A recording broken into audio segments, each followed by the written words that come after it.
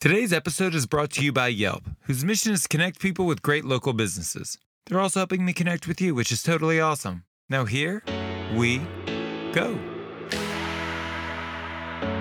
The whole process of notoriety and recognition for what you're doing is really only a mechanism by which to feed the next thing, And so it's built on this false construct of you have to do more to be more.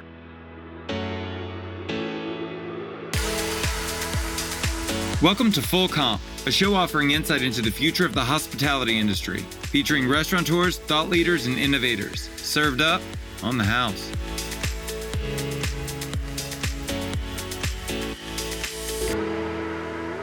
On today's show, we chat with James Beard award-winning chef turned thought leader, Matthew Jennings, founder of Full Heart Hospitality.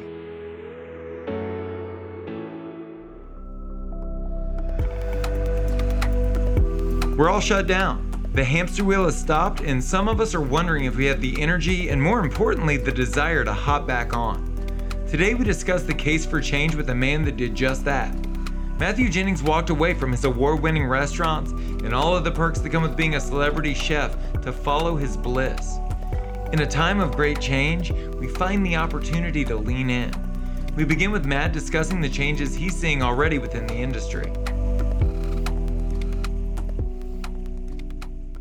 No, I just talked to Gavin Kaysen, who's the chef and owner at a bunch of places in Minneapolis, and he's like, the whole experience that we're used to delivering, from hosts greeting guests at the door and leading them to their table, walking past all these other people, stopping and having 3 or 4 members of the staff multiple times a night drop by a table, the touches, all of it, where is that going to be now, and now it's on the opposite end of that spectrum. I talked to another chef locally here who's like, these are the things I'm thinking about right now. When I box up this half chicken, do I care what it looks like when they open it? It's going to get jostled around in the car, depending on how far they're going. Those are the things that I'm thinking about right now, right? Is what is that? What does the reveal look like when you open the box? It's just oh, it's crazy. I mean, even getting into the fundamentals, I think a great example is, I used to tell people all the time, we strategically overbook the restaurant because nobody wants to walk into a slow-ass restaurant on a Saturday night at 8 o'clock. You want to come in and you want to see a sea of people because there's social proof there, validation that you made the right choice. And are we pivoting into a culture where people go, oh, I went to Prum Proper on Saturday night, there were 15 people in there and I felt very safe. Yeah. Somebody else was talking about, and I think this is actually brilliant, the opportunity now that exists for guests, making things as transparent as possible. Imagine in the experience of now most of us being forced to go to a reservation system where there's even more information taken about you as a guest, and with the caveat that information is going to be provided to other diners because people are going to want to know, right? Oh, yeah. Who's sitting around me, and yet that also creates this whole new opportunity for engagement, being in a restaurant, being able to look at your reservation on your app and be oh, and here's some people that are going to be there. This person works for this thing. They do this. Oh, that's interesting. You walk into the room and you feel an even better sense of connection to place and experience. So there's some interesting opportunities in there, but man, it's not pretty though. It's not. It's not the kind of restaurant world I want to live in. I know that. Well, Sammy and I were talking about Pru, and he goes, just so you know, Josh, as we're going through the financials, trying to do some sort of strategic modeling, he goes, it's just not going to be a restaurant, in the traditional sense. It's not going to be the restaurant that it was. And I was like, I know, that hits me so viscerally. We got into this because we're restaurateurs, and who knows what the pivot is. And then who knows what that, extrapolate that out 6 months, 12 months, 18 months. What is the expectation of the diner after? right? Mm-hmm. Like that's like once they get used to us pulling ourselves out of the experience, do they want us to come back in? Is Yeah. dining out as experiential as it was before, or have we pivoted to this? In Cornell University, they're talking about this a third model, where it's a third bodega style, like grocery boxes and things like that, a third takeout and delivery, and then a third dine in. Mm. And like, I don't know what your strategy was when you opened your restaurants, but my whole business model was someone's going to get in their car, they're going to drive to the restaurant, they're going to Yeah. sit there for an hour to an hour and a half, they're going to pay us money, and then they're going to leave. And that Yeah. was it. That was the Yep. whole thing. Yep. And I wonder how many people, especially considering that you have access to so many other restaurateurs, like what's the overall consensus? Are people saying like I don't want to get into the grocery game, I don't want to get into the takeout and delivery game, I just want to do like what I set out to do? Yeah, well, it's right now it's about survival, right? So I mean, we just interviewed 3 different chef owners for the newsletter that we have going out here this week. One has pivoted to a full grocerant model, right? He's in San Francisco. He saw the foods flying off the shelves at the big block supermarkets, so he was like, "Let's do that." He's had, I mean, great success doing that, whatever that means. I think it's all relative, as he has told me, but it goes from looking at it as a check average to now what grocers call a basket average. So it's a whole new kind of way of looking at revenue. We have another person we talked to who she's doing meal kits, or like I should say family meals, and kind of meat and 3 type situation, for families. And then we have another couple in Pennsylvania that we talked to that has gone like full blown mercantile. So like soap and, like non-perishables and, all this crazy stuff. I mean, it's madness. It's madness. So you mentioned the newsletter. I want to dig into Full Heart Hospitality. Mm. Talk to me about like how it started, the idea behind it, and what you guys are currently working on. Yeah. Well, so it started because I was doing some kind of side hustle consulting when I owned my restaurant in Boston. And it kind of was picking up steam, and I was having a good amount of success with it. And I also had a couple pretty interesting relationships that opened up because of the restaurant. One of my greatest regulars at the time was the former CMO for Dunkin' Donuts. And so he and I became buddies, and we started kicking some stuff around, and he knew I was a New England guy. And, so the conversations about the brand heritage for Dunkin' ensued, and, where they were at in this moment in time and wanting to really improve their food and service and everything. And so we just kind of, kept in touch. And as things worked out, he said to me, well, do you want to help us kind of shape what the future of Dunkin' Donuts looks like? And I said, I'd love to. I think it'd be a great opportunity. So I started doing a little bit of work for them. And then everything kind of cascaded with my health situation and other variables in the restaurant. And so as I decided to move away from full service and sell my restaurant and close, I kind of ramped up the consulting. My goal in the beginning was I said to myself, God, what do I love about hospitality? And it's always kind of that connection to people. It's creating experience. It's driving teams. It's that really hyper creative work. So how do I turn that into a job, basically? And so I kind of started going after more and more of those opportunities. So I was designing concepts, I was creating menus, I was doing recipe R&D, marketing, social media, stuff like that. And then that kind of, I started to get some gravity doing those things on the East Coast. Simultaneously, my business partner, Jason Rose, who is an accomplished chef in his own right and has had a pretty storied career in culinary, he's in San Francisco, and he had been running the By Right family of businesses in San Francisco. he'd also done some amazing things throughout his career. He's been Tyler Florence's culinary director. He had been the culinary director for Dean and DeLuca.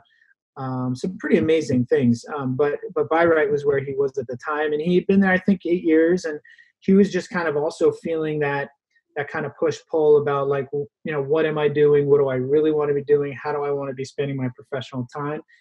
And so he said, hey, what if I joined you? What if I do kind of West Coast hub, you do East Coast hub, and then we can kind of collab on a bunch of stuff.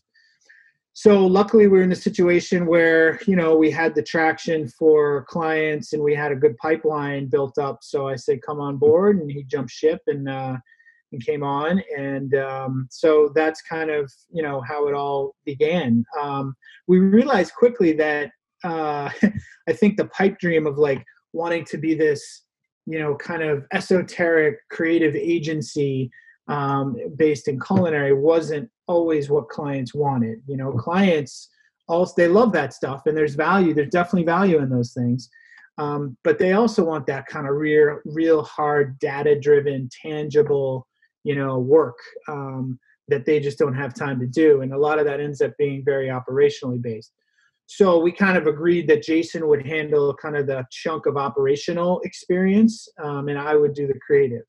And so those two streams have always kind of driven us from the kind of the guts of the business, part of restaurants and food service establishments that isn't really sexy, which is the operations stuff, right? SOPs and strategy and implementation and all that. And then kind of the really fun, creative, wild, concepts creation and building and all that. So we always kind of have moved in tandem with those two things. And, we've had an amazing breadth of clients, everything from small mom and pop operations to multi-billion-dollar international corporations, doing everything from designing restaurants to working on products, consumer packaged goods. Right now we're doing all this, COVID work for operations to get operators ready with a new playbook for post-COVID success. So there's a lot of different things that we do. It's been interesting, but it's had plenty of its challenges too. Well, and I want to draw back to push forward. Just prior to creating the firm, you were an awarded, famous, like well-to-do chef doing interviews here and this there, and like you were by all metrics at the top of your game. Whatever people in this industry consider success, you had that, and you were like, not for me. And I think it puts you in a position of thought leadership, because it takes courage to do that. It takes courage to look at these worldly metrics and say, I don't find fulfillment in this, or this isn't what I thought it was going to be, and choose something that more closely resonates with who you are as a person. Yeah. Can you walk me through like what led up to that thought process and all of that? Because I assure you, so many of us find ourselves in the same position now. Yeah. Well, it's interesting, and my greatest asset is also my greatest liability, and that is that I'm never satisfied. And I think that only within the last 4 or 5 years, I've been able to recognize what success means to me. I think that, I've been cooking since I was 14. It's all I've ever done. I've been in kitchens, from the first time I could have a summer job right up until recently. And I've never left because I love it. And I love so many pieces of the industry. And so I think that kind of in that process and like in that trajectory of becoming, a chef, I kind of got lost. Like the industry is insidious in that this is that it creates these monsters by which, the whole process of like notoriety and recognition for what you're doing is really only a mechanism by which to feed like the next thing. And so it's built on this false construct of like, you have to do more to be more. And I think that like that was something that I couldn't recognize at the time because I was so deep in it. And when you're that deep in, and when you have, one location and then two locations, and then you grow from your, kind of small little mom and pop empire in like a second tier city like I did, to say, oh, now we've got this opportunity to go to the big time and move up to a major, metropolitan area and blow the concept out, and, do 4 times as many seats and open for breakfast, lunch, and dinner. And like, you get caught up in all that shit. And I'm not saying that it wasn't my fault for going through a lot of that process. I was certainly in the driver's seat, but I think that it actually, you don't necessarily have the ability to even see the road just because there's so much incoming constantly. And you find yourself wanting to deliver on what's expected of you, right? And that's delivering to your guests, it's delivering to your team, it's delivering to your investors, it's delivering to anybody who is in the pool with you. And so in that process, I think it's hard to be objective and to look from the outside in. And I totally lost that ability. And so I think, the thing that brought me back to level set was 2015. My restaurant was about a year and a half in, or maybe it was 2016. So I was just about 2 years into the restaurant. I was working a lot. I was doing the crazy days like everybody does, 14, 15, 17-hour days, 6-7 days a week. I didn't see my kids. I was not being a good husband. I was not being a good father, for sure. And I was, taking substances, and I was drinking and not sleeping and doing all of the things, all of the kind of quintessential, chef pitfalls, right? I was falling into all of them. And so in that process, I just, I had a couple instances where I had to have some coming to God moments. And I've told you one of those stories, and I'm happy to tell it again. But, a couple of moments that really brought me back to ground zero and made me recognize that I was chasing demons, and I wasn't necessarily chasing what real success was for me. And so I had to take a break. I had to get well, and mentally I was in a bad place. I had this anxiety disorder.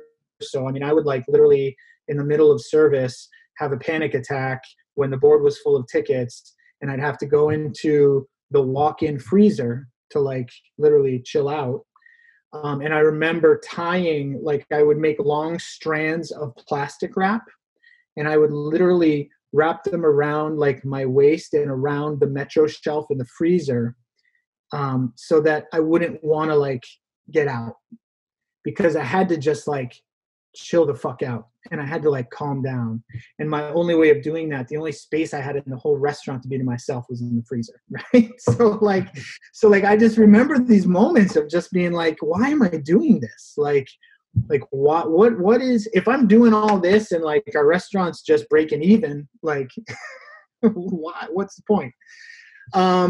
And so I think like, I had a few moments like that and others, and I had to just slam the brakes on and get right. And so my priority list shifted, right? My priority list shifted. My doctor said to me, you've got these anxiety issues, you've got, your pre-high blood pressure, pre-diabetic, you're 400 pounds, you've got, some light substance issues here. You have the choice to either kind of reel this in and correct course or not. And if you don't, you're probably going to die. And so I kind of took that. It was the first person that had really kind of gone out of their way to give me a reality check. And so I kind of took that as fuel, and I said, okay, you're right. I've known this. And so my priority list changed. And one of those priorities was, at least at that point, temporarily getting out of the restaurant business. So I sold my restaurant and shuttered it up, and started kind of leaning into the consulting really hard. Well, there were a lot of choices made there, right? You also moved. Yeah, so that didn't happen until a little bit later. So once Full Heart was off and running, and we had clients on both coasts, and we had income, and we were doing some really interesting projects and getting some traction and feeling good. Um, I kind of took my first breath because, as you know, starting any business, whether it's, in food service or consulting or whatever it is, it's a big lift. And so even just getting Full Heart off the ground to the point where it was like, felt stable enough for me to look at it from the outside, it was almost a year. And so at that point, then I was able to kind of sit back and say, okay, here we are. We've created this new thing. I don't have a restaurant. We're not tied to Boston. We love it. It will always be our home. I'm very proud to be from there. But my wife was from Southern Vermont. We had always talked about coming back. In fact, throughout my career, any chance or opportunity I had to get to Vermont, I would. I went to culinary school up here for a number of years and always found a really deep connection with Vermont. And I don't know if that, maybe it's ironic or serendipitous is a better word that I married a girl from Vermont. But there's a reason there, I'm sure cosmically for some reason. And so we looked at each other and we're kind of like, let's do it. I actually was pushing harder than Kate was. She had a very strong community in the Boston area and her whole family's there. But I was like, let's go. And so I eventually kind of won her over after a number of visits up here. And we also have some dear friends that had moved here just about a couple years prior to us. So we had some community already here a little bit. And so we found this amazing piece of property and this great little community just south of Burlington. And things just kind of started to fall into place. The real estate market was right in Boston at the time. It was peak. And we found this cute old house had been sitting empty for a few years, and everything has kind of worked out, So yeah, changing place was, I think also honestly, like for me, it was important mentally to be afforded the luxury to now work from home and to also pick myself up and put myself in a new community. Like there was something about that experiment and that journey that like was really motivating and fulfilling for me. And I knew that we'd get a lot out of that process as hard as it would be. So now we've been here. We'll be a year in July, living here in the Green Mountain State. Well, the reason I bring it up is because you've just done such a great job of making like very specific like decisions within your life. And I find that to be very, very inspiring because I've always fancied myself the same kind of guy. And then the pandemic hit and I realized that I was on the same train that you're talking about, right? That we had a bar that did really well. And then we opened a fine dining restaurant and I signed a lease for a rent that's $21,000 a month. And like, and then you've got to fill that space so that you can pay that rent. And then we had the idea that, oh, well, we could expand into fast casual and we'll do a fried chicken joint. And I wonder how much of that I was in control of and how much I was just, again, feeding the monster. And I find it so inspiring to see that you do take that time to take a step back and say, what do I want for my life? What's best for me? I think a lot of people are doing that right now. And it's worked out really well for you. So I find it really inspiring. Well, thanks. I mean, I think the kind of break in the clouds with my health changed everything for me. I mean, I literally remember when I went through, kind of some of the process of reclaiming my health. I remember having a moment lying in bed and looking up at the ceiling one morning before I put my feet on the ground and saying to myself, I literally have another chance. Like I literally have a second chance right now to do whatever the fuck I want, to be whoever I want to be. Like who can say that? Like who can say that, And to squander that opportunity would have been the most selfish thing ever, because I had my family who was relying on me, my kids and my wife, to make the right choices. And you know, I could have very easily said, you know what, no, let's open another restaurant, let's do this, let's keep grinding, let's go after the award, you know, let's get the next article, let's get the next cover of whatever. And like, that would have been a real shame, you know. And I think like I never was able to think about things that way until I started getting my health back. And I think that kind of it hasn't stopped. Like I mean, for whatever it's worth, like I truly believe, and I never have felt this way before, but I truly believe that like life can be about abundance and joy and progress all simultaneously, right? You just have to figure out how to manifest that for yourself. And it looks different for everybody. You know, it looks different for everybody. And my decisions are not going to be the decisions that you make or can make or vice versa, you know? But when you kind of realize the amount of control that you have, and being aware of your surroundings and like the strong relationships that exist in your life, and the amount of time that you have on this planet to like contribute to them, and to your community and to yourself in a way that's like meaningful, like why wouldn't you take advantage of that, you know? And so I didn't think about any of that shit before. It was all about me. You know, for real, like it was a total ego trip. I will tell you 100%. Like I think there's a lot of ego in this business. There's a lot of ego in this business, and a lot of it goes, I think, even without people recognizing that they're injecting their ego into their projects. They do it unknowingly.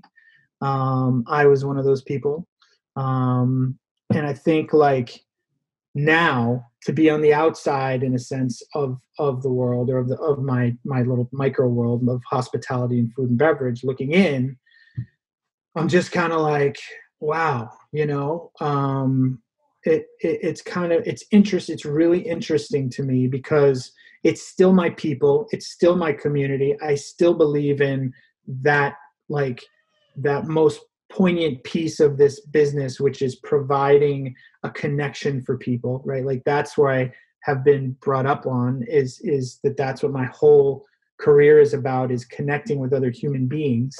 But food was just a vehicle, you know, like restaurants and culinary, like it was just the vehicle by which I was able to kind of have those relationships with people.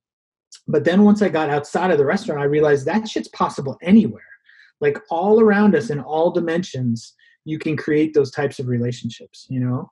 And so then I just kind of started to, like, that just kind of blew my mind. And I just kind of started to say, how do I get more of that? Like I became voracious for developing like quality relationships and what I would consider like my own productivity, you know? Yeah. Well, and you've also functioned as an agent of change, you know, both individually, through your work, like we talked about recently with Food and Wine, and then also through Full Heart Hospitality. Foundationally, what agenda are you pushing forward? What changes do you want to see within the industry? Yeah, well, I mean, you know, I say all of this stuff to you, recognizing and wanting to make sure that I'm clear that like I still don't have all the answers, and I think that's part of this, right? Like I by no means profess to like you know, kind of have answers for everyone. There's days I don't even have them for myself. You know, like I'm still kind of fumbling my way through a lot of things. But I will say that, you know, this is an incredible opportunity right now that I think this industry has, this kind of forced introspection that we can have on what we're doing, how we're operating, how we're treating our teams, what the systems look like by which we serve guests, you know, what guests want, like, you know, really digging down on what people want and how to deliver to that. I've heard so many people these last few weeks talk about comfort food again. Like, you know, that's my fucking jam. I've been doing comfort food since I was 16, like, and people dogged me for it for years. Like I had cooks that would come and work for me who would then go and work at Noma, and then they'd come back, and like there was a respect for me, right? But like at the same time, it was like, oh, that's such simple. You do such simple food, chef. Like, the kind of like underhanded dog, like, and like, that's fine. It's all good. Like, it doesn't bother me. Like, none of that stuff bothers me, but I feel like it's amazing now for people like chefs of these crazy calibers that I talk to who are like, I'm focusing this week on getting out this really great like roast chicken and potatoes dish, and I'm doing potatoes the way my grandmother used to do them, where we like double fry them, and I'm just like, yep, because that's what people want, that is what people want, and they've always wanted some degree of that, but now it's just magnified.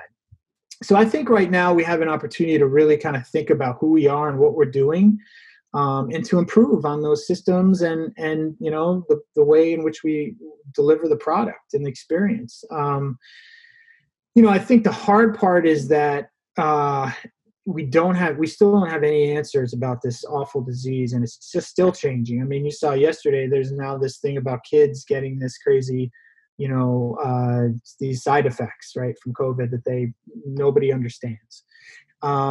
And so every day we wake up and the information changes from 8 a.m. to 4 p.m. And as an operator, how do you make decisions for your business in that environment when the information is constantly changing? So I think right now, instead of kind of these overarching lofty goals for the hospitality industry, I'm telling people to focus on what I'm calling the 30-60-90. So the 30-60-90 is basically just for you, for your business, for your specific kind of finite set of circumstances that you have right now. What does your 30-day strategy look like? How can you get some small wins within a 30-day period and capitalize on those wins? And then at the end of the month, kind of look back, see what worked, dissect it, right? Like constantly, I'm a huge note guy. I've got like notepads everywhere, notebooks everywhere. I'm just like a psychopath for like keeping record. So I think like that feeds into this kind of like measure what you're doing, constantly measure what you're doing. So get to the end of your 30 days, look back, see what's worked, document it, and then use that to create the roadmap for 60 and then for 90, and just kind of go slow and be methodical about what that process looks like. So I think that people are really overwhelmed right now, and the last thing they need is like, here's the manifesto for what it needs to look like when your state ban is lifted on non-essential businesses, and instead break it down. So that's what we're trying to do. That's how we're trying to coach people right now. We've got a few people that are having some great success with that. And I think that for right now, that's the best we can do, is these kind of like moderate term strategies until we really have more learnings from the science community as to what this thing looks like. My biggest fear is that we're going to get into this thing and people will be allowed to reopen and they'll reinvest and they'll, take out some, new capital expenditures for their locations, maybe even take on some loans that they don't need. I mean, nobody needs that extra debt service right on top of what currently exists. And they invested into their business to get reopened. And then when we get hit again in October with this crazy wave of illness, where's that going to leave people? So I think the key or the beauty, I should say, maybe of that 30-60-90 concept is like, you're making enough changes that like you're seeing some controllable success, but like you're not completely reinventing yourself, because at some point, if that looming cloud of more illnesses kind of begins to roll in over the valley, you can go back to what you were doing and be reactionary, So it's about kind of being proactive, I think. And it's a crazy time. It's a crazy time out there. Well, what do you think it looks like in 18 months, right? Post-vaccine, post-pandemic, like, does it go back to the way it was before? Do you want to see it go back to the way it was before?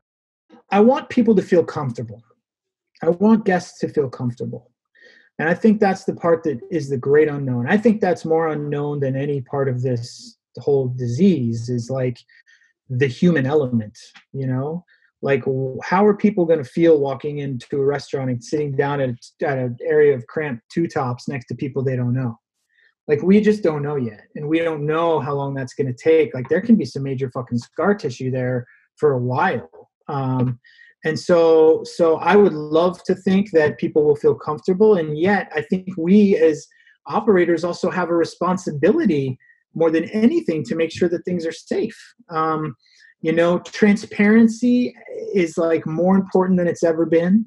So how do we create these new relationships with guests that are totally based on transparency and bringing them in more than we ever have to understand why we're making the decisions we are, why my staff is wearing masks, why we've gone to disposable menus, why we're taking your temperature at the door.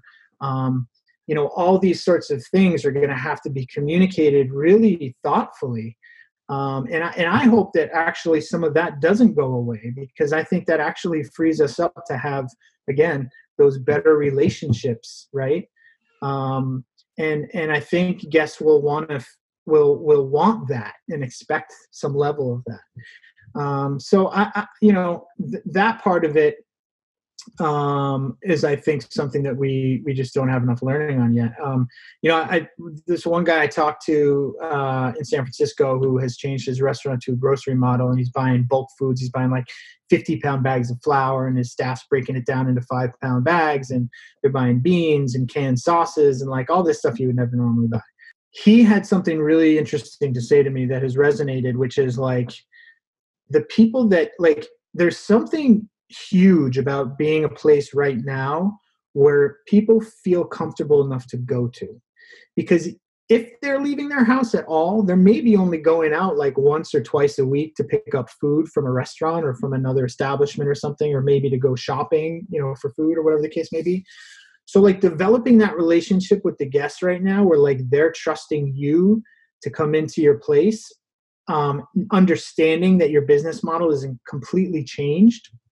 Like there's some real power in that. And so I just, the big fear in me, I think, is like the consumers are going to forget, right? We as human beings have this thing where we just forget and we go back to normal. And I would hate to get to the point where like all this stuff that now we've spent evaluating and all these moments, even like this, where we can have these conversations about how do we get better? How do we shape shift and turn into something that was even better than before? Like it kind of washes away once the vaccine comes out. So I don't know. Yes, I want to get back to normal, or I want to get back to a comfort level with guests and staff. But I also want to be super vigilant about making sure that things are safe. And I think that's on us as operators.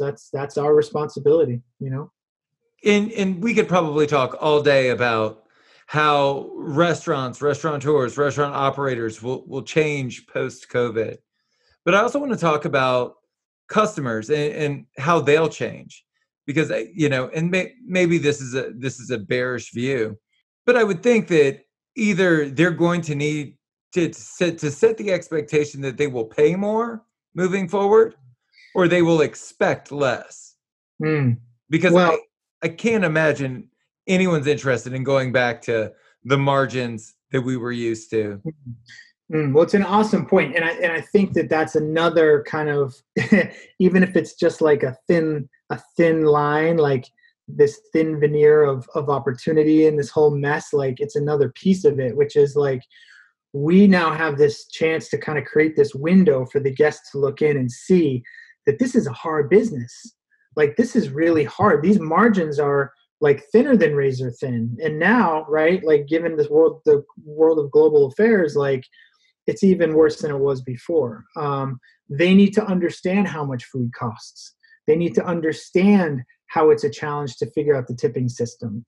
They need to figure out, or they need to understand, all of these auxiliary businesses that are supported by restaurants, right? Those tertiary businesses that feed into the restaurant community, whether you're a linen supplier or a farmer or a butcher or fishmonger or whatever.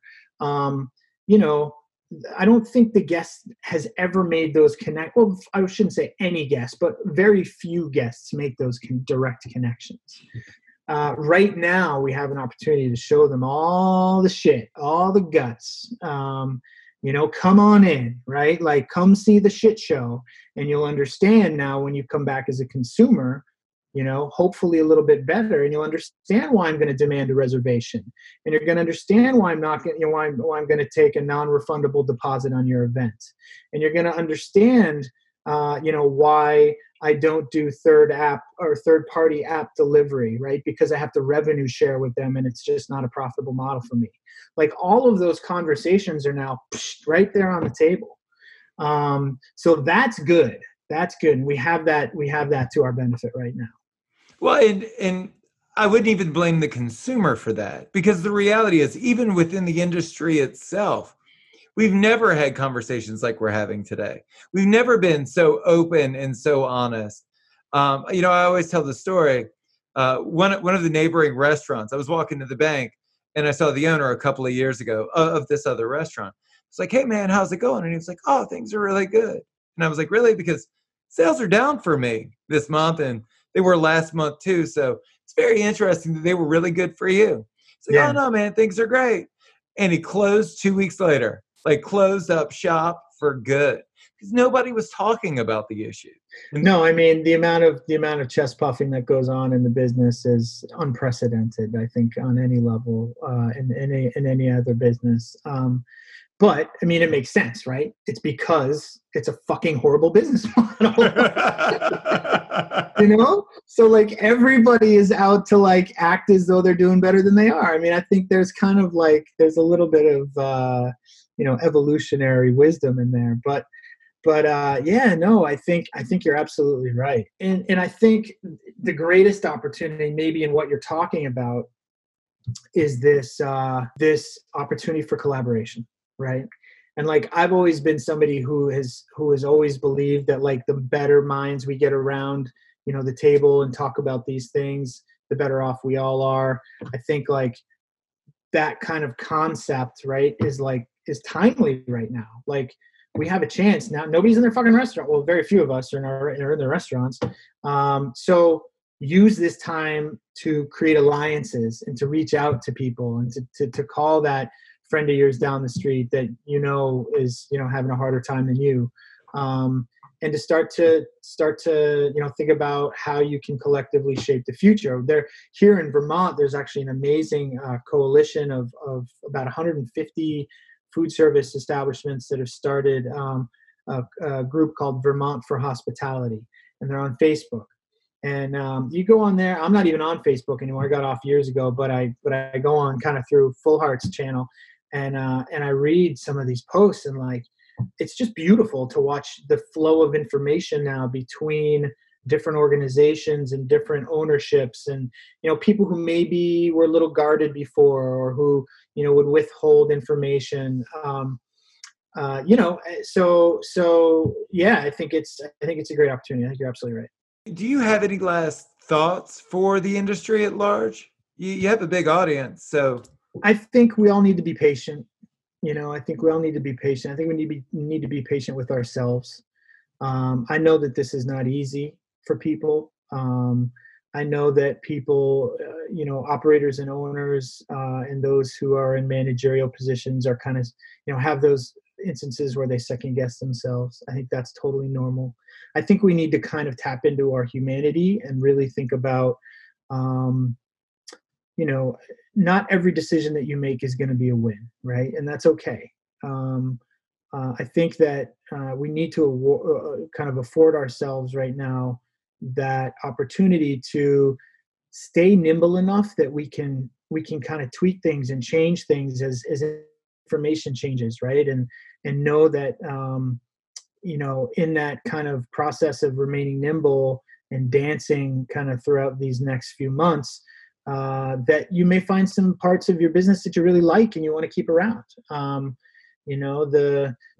This thing you mentioned about a third from Cornell Business, I think it's smart, and I think that it's not going to go away. I think the guests wanting to come and pick up food to either cook at home themselves that may be ingredients that come from your restaurant that's inspired by your menu, or these meal kit situations, or the grab and go, or the CPG, or whatever it is. I think that's not going anywhere.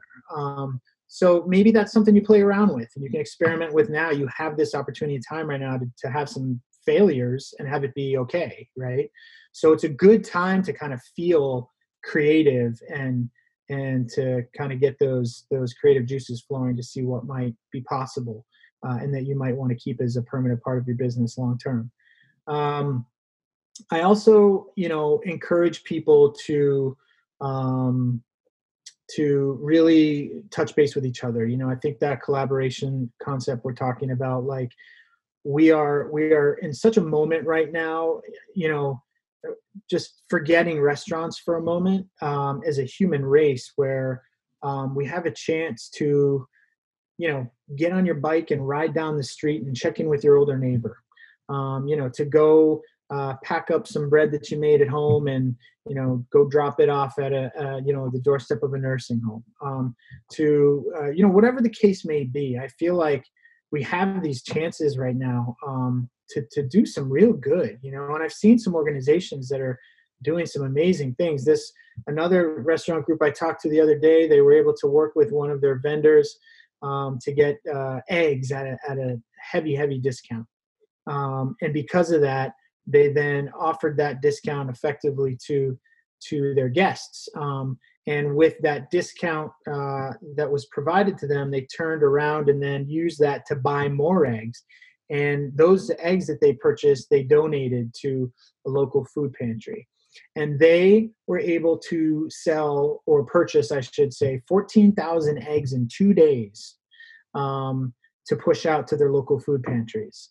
And I mean, those stories don't come along every day, right? And so we've got an incredible opportunity as operators right now to be creative, to be engaged, to kind of, work with our teams to come up with some really collaborative, interesting, new paths forward, and to try a bunch of shit, and to just kind of put one foot in front of the other. I think we need to eschew the idea of being overwhelmed by the catastrophe of this thing, and instead get inspired by the possibility that we have in these next kind of 30, 60, 90, 120 days, bit by bit. That's Matthew Jennings. For more on his consulting work, go to fullhearthospitality.com or follow him on Instagram @MatthewJennings.